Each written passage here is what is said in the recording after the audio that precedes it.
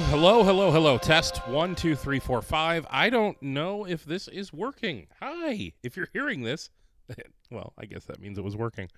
I have had some technical difficulties with my podcasting equipment recently and am trying to fix it and may just have to buy new stuff. Again, I would say if you're hearing this and it sounds even remotely good, then that means I don't have to buy some new stuff. But if I do, I do. And that's not your problem. So anyway. But yes, that's why there was kind of a break in the podcast schedule. I do have an interview in the can with Elena Alderman of Record Archive, but there were some technical issues on it. But I think I can save it. See, I think that's what my 15 years in radio did, is I did a lot of production. And because of that, I think I can actually save it, but it's going to take me some time. And I've spent all my time recently just getting the actual physical equipment to work. So anyway, welcome. Thank you for listening.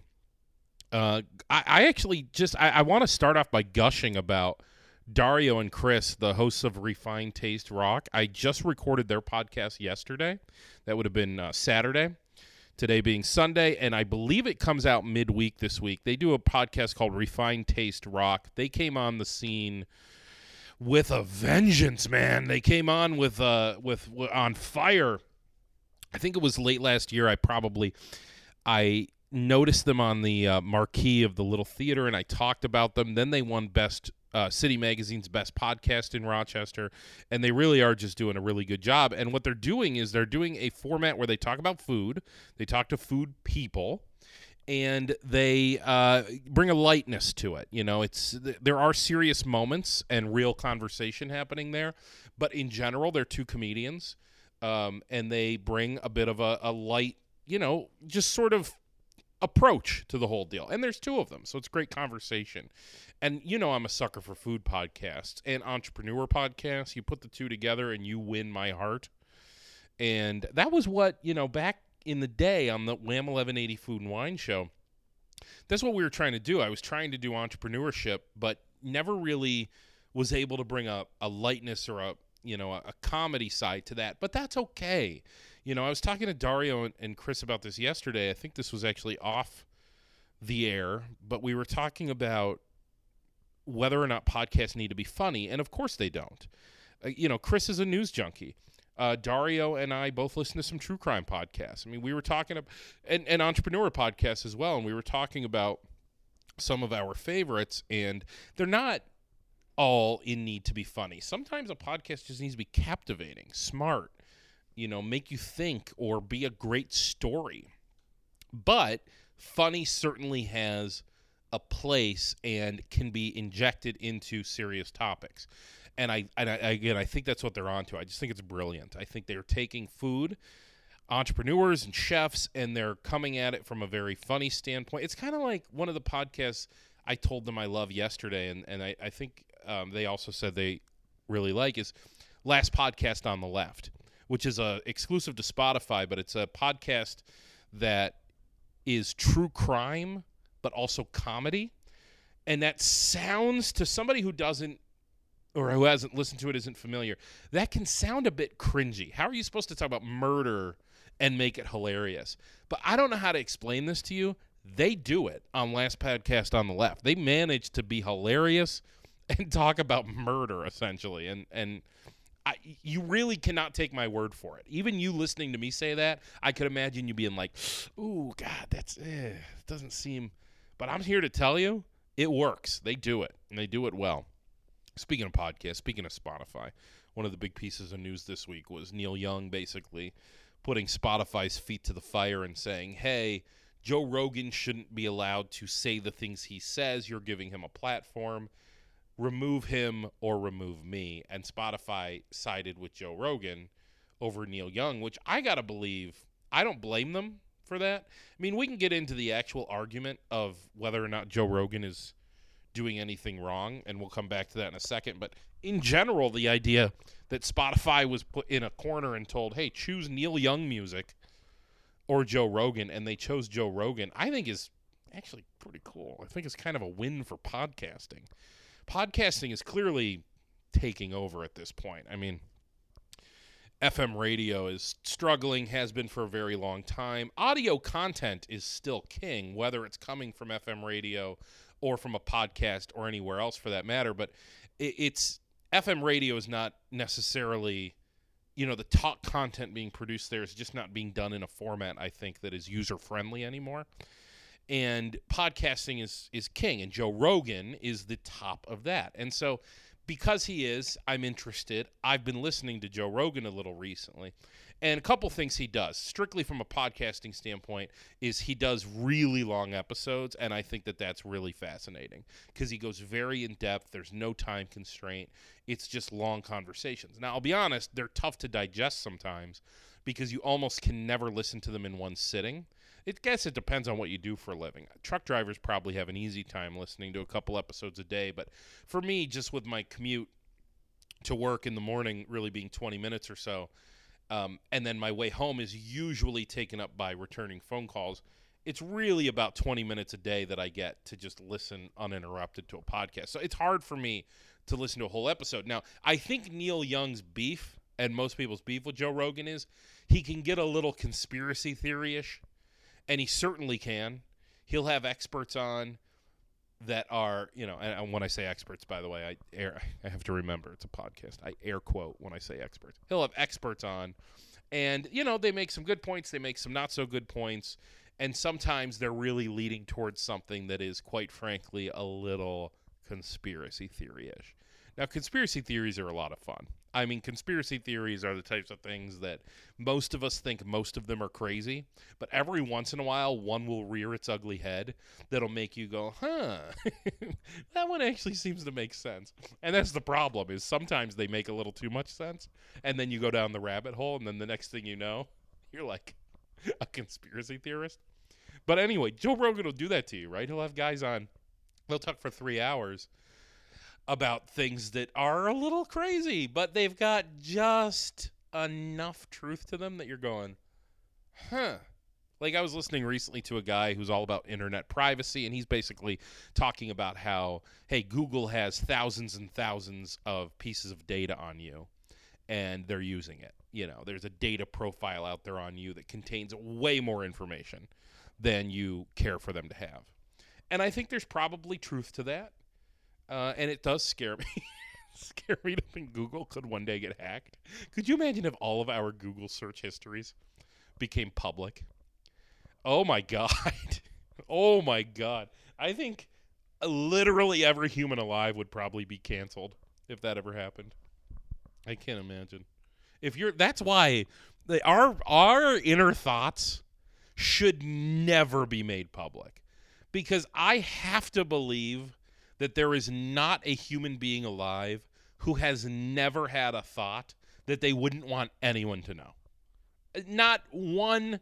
Okay, I challenge you. You don't think you have? You're telling me you've never had one thought your entire life that if it ever got out that you had that thought, that you would be mortified.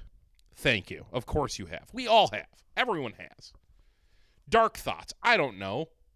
We don't have to go down the road of what types of thoughts. I'm not going to tell you what my dark thoughts are. I'd be canceled.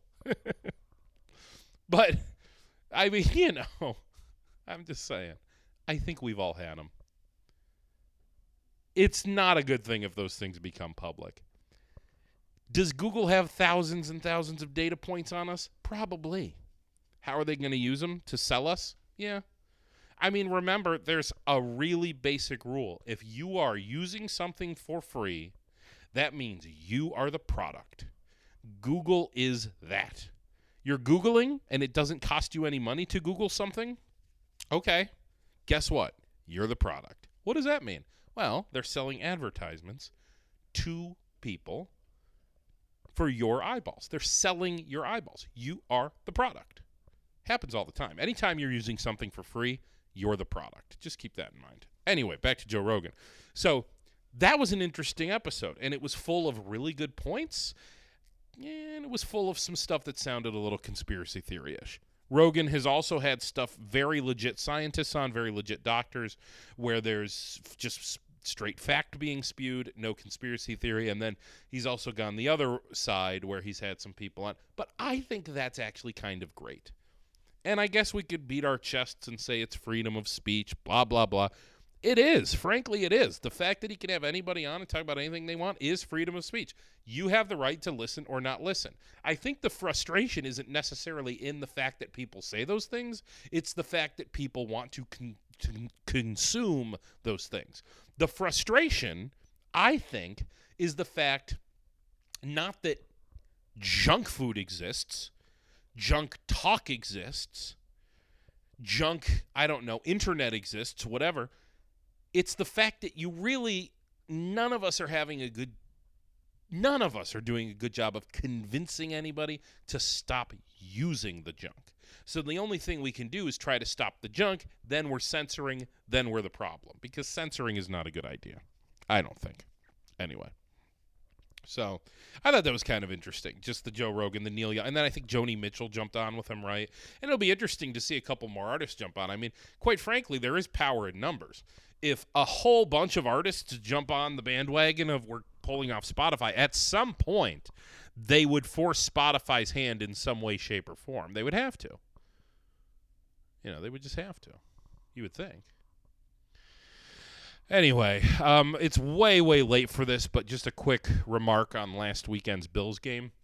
I think it's just encouraging to see how good the Bills are. And I felt that way all year, that the Bills were a team who could just essentially score at will, and they were young. And listen, it's the NFL, and the NFL does have one thing going for it. It's why it's the greatest of all the sports leagues, and that is that there's a sense of parity. There is a little bit of anybody could beat anybody, right? They call it any given Sunday. I think that's a great thing that the NFL has that. That said, it's still a little unfair because when you think of that, baseball, basketball, hockey, they play 7-game series. Usually the cream will rise to the top, the better team will win. In the NFL, there is just a little bit of luck involved. There just is, whether you like it or not. And I'm not just saying it comes down to a coin toss. Of course, there's the luck of the coin toss. But there's also just a lucky bounce here or there throughout the course of a game that will or will not go your way that can completely decide the fate of a game. And that is what makes the NFL so fun and so frustrating. It's very similar to golf. When you stink at golf, why do you ever go again? Golf sucks. You ever go golf? 18 holes, you golf. You're trying to get a tiny ball in a hole, tiny ball in a hole 300 yards away. It sucks. So why do you go back? You go back because once in a while, you pull off this masterful shot that just lands exactly where you want it to go. That's the addiction. But guess what? It's a little bit of luck. And then you work at it, and it turns into a little bit more skill. And then before you know it, you're golfing more, and you're relying more on skill than luck. However, the element of luck never completely goes away. And that's the frustrating thing sometimes about sports is no matter how great you are, there's still just a tiny element of luck. Hey, you know what? Honestly, quite frankly, that's life. That's business, that's personal life, that's sports, that's any aspect of life you want to bring it. There is, whether you like it or not, an aspect of luck to pretty much all parts of life. And think about your personal life. Think about your business life. Think about your golf game. Sometimes it's just coming down to whether or not the bounce goes your way. And my mom told me something years ago that I thought was good. Because, of course, there's the saying out there, right? Life isn't fair. It's not. Life is not fair. But I think if you really look back at how unfair your life has been, you'll notice that your life has been pretty unfair in several key moments. And a few of those moments have gone your way, and a few have probably not gone your way. Because you've probably also benefited from life isn't fair a few times. And most people hopefully get to shake out their lives coming in around 50-50. Some people get the benefit of more things going their way, and some people, unfortunately, more things don't go their way. But life isn't fair, and it probably has worked against you and for you in the past, if you're being honest. The fact that life isn't fair. So anyway, I think it's just very encouraging to be a Bills fan right now. I think my Browns are falling apart emotionally. When Baker Mayfield, there's quite a bit of polarization there, and That poor Baker Mayfield. I really do feel bad for him. Of course, I think he deserves another season to try to prove himself, and it's just going to be extreme scrutiny. Just tough. I mean, every pass he throws in 2022 is going to be analyzed just beyond anything that is fair to him. Everything he does. Because the Cleveland Browns Baker Mayfield topic has become just as polarizing as the nation's Republicans versus Democrats narrative has become. It's just very much so anything he does right, they're called the Baker Bros. The Baker Bros are going to say C, and the Baker haters are going to say luck. And then the other way around, anything he does wrong, the Baker Bros are going to find an excuse for, and the Baker haters are going to say C. So, frustrating there for sure. I saw the new Scream movie. Big fan, by the way. I love the Scream franchise. Holy moly, do I love this franchise. I just think they pull it off. And in this new Scream movie, they absolutely do a great job of making fun of themselves, adding some aspects of comedy, nodding to the originals, while also pulling off a new compelling movie that is, I'm going to use the word believable. We'll say believable in canon with the Scream universe believable. I mean, there's still the aspect of the freaking voice changer is ridiculous. How well the voice changer works for them is just crazy, and also just I don't know. They honestly they do ask you to suspend a decent amount of disbelief in these movies, but I love a whodunit. I just love watching a movie where you're guessing right up until the end who the bad guy is, and Scream has pulled that off now 5 times. I mean, all 5 movies have gotten to the end without me being absolutely sure who the killer is, and so I have to say it's great. And this one has some red herrings early on, has some clues early on that are just really good stuff. You look back and you go, how did I not? So I saw Scream. I recommend that. I do think that we're going to see a Scream 6. I really do. I think there's a few nods to that in this movie, in Scream 5. I think there's a few nods to the idea that they're not done. I don't want to get spoilery at all, but there's just a few. Listen, I'm not going to talk about them. Google Scream 5 Easter eggs, and you'll see what I mean. There's a few things that kind of nod to hey, maybe we're not done making these movies yet notion, which I'm a fan of. All right, what's on the menu for today? 3 o'clock, Chiefs-Bengals. 6:30, 49ers-Rams. Who do you like? Got to pull for the Bengals. I think Chiefs are America's bad guy right now. I do feel bad for Patrick Mahomes' brother and girlfriend, though. They take a lot of shit.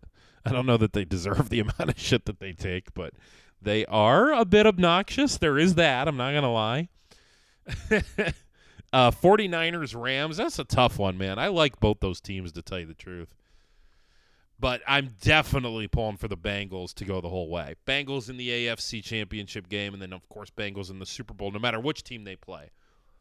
I got it at this point. No, I'm not. And that's the thing. I was just thinking about this. The Bengals being a rival of the Browns mattered last weekend because I was obviously rooting for the Bills. But now that you're down to these 4 teams, I do feel like I have the right to root for the Bengals. And here's why. I'll give you the Cleveland twist on that. The reason why is because the Browns swept the Bengals this year. And you might say, well, one of those was Week 18, Pauly, and in Week 18, the Bengals sat everybody. Yes, okay. We'll throw that off the table, say that game didn't count. But earlier in the season, the Bengals had everybody healthy and the Browns had everybody healthy, and the Browns absolutely rocked the Bengals. So that's my little bit of shimmer of hope that I'm holding on to with my team by seeing the Bengals go this far. I do think the Bengals are good. I mean, everybody was saying the Bills-Chiefs was the real Super Bowl. Yeah, I think the Bills and the Chiefs, there's a real argument to be made there, are maybe or were maybe the best 2 teams remaining. But, you know, I think the Bengals belong where they are. That's a ton of talent. I mean, that wide receiver core is fantastic. They have a good running back, and they have an up-and-coming star at quarterback. Probably a step or 2 behind Mahomes and Allen, but he's very good and could very well win this game today. Then the 49ers-Rams game is a little bit different. 2 quarterbacks who have been the victims of a lot of doubt over the years between Garoppolo and Stafford, but again, 2 very talented franchises, very talented teams. It's going to be a fun game to watch. On the menu today, by the way, in case you're wondering, Stromboli. I'm doing a meat lovers and a veggie lovers, also doing a little chicken wing dip. And we got the Wegmans spicy tomato oil as a appetizer to dip bread in. That's right. Very excited. All right. Thank you so much for listening. Hopefully you got this episode, because otherwise I just talked to literally nobody. Well, I guess my dog for the last 20 minutes. Let's have a great week.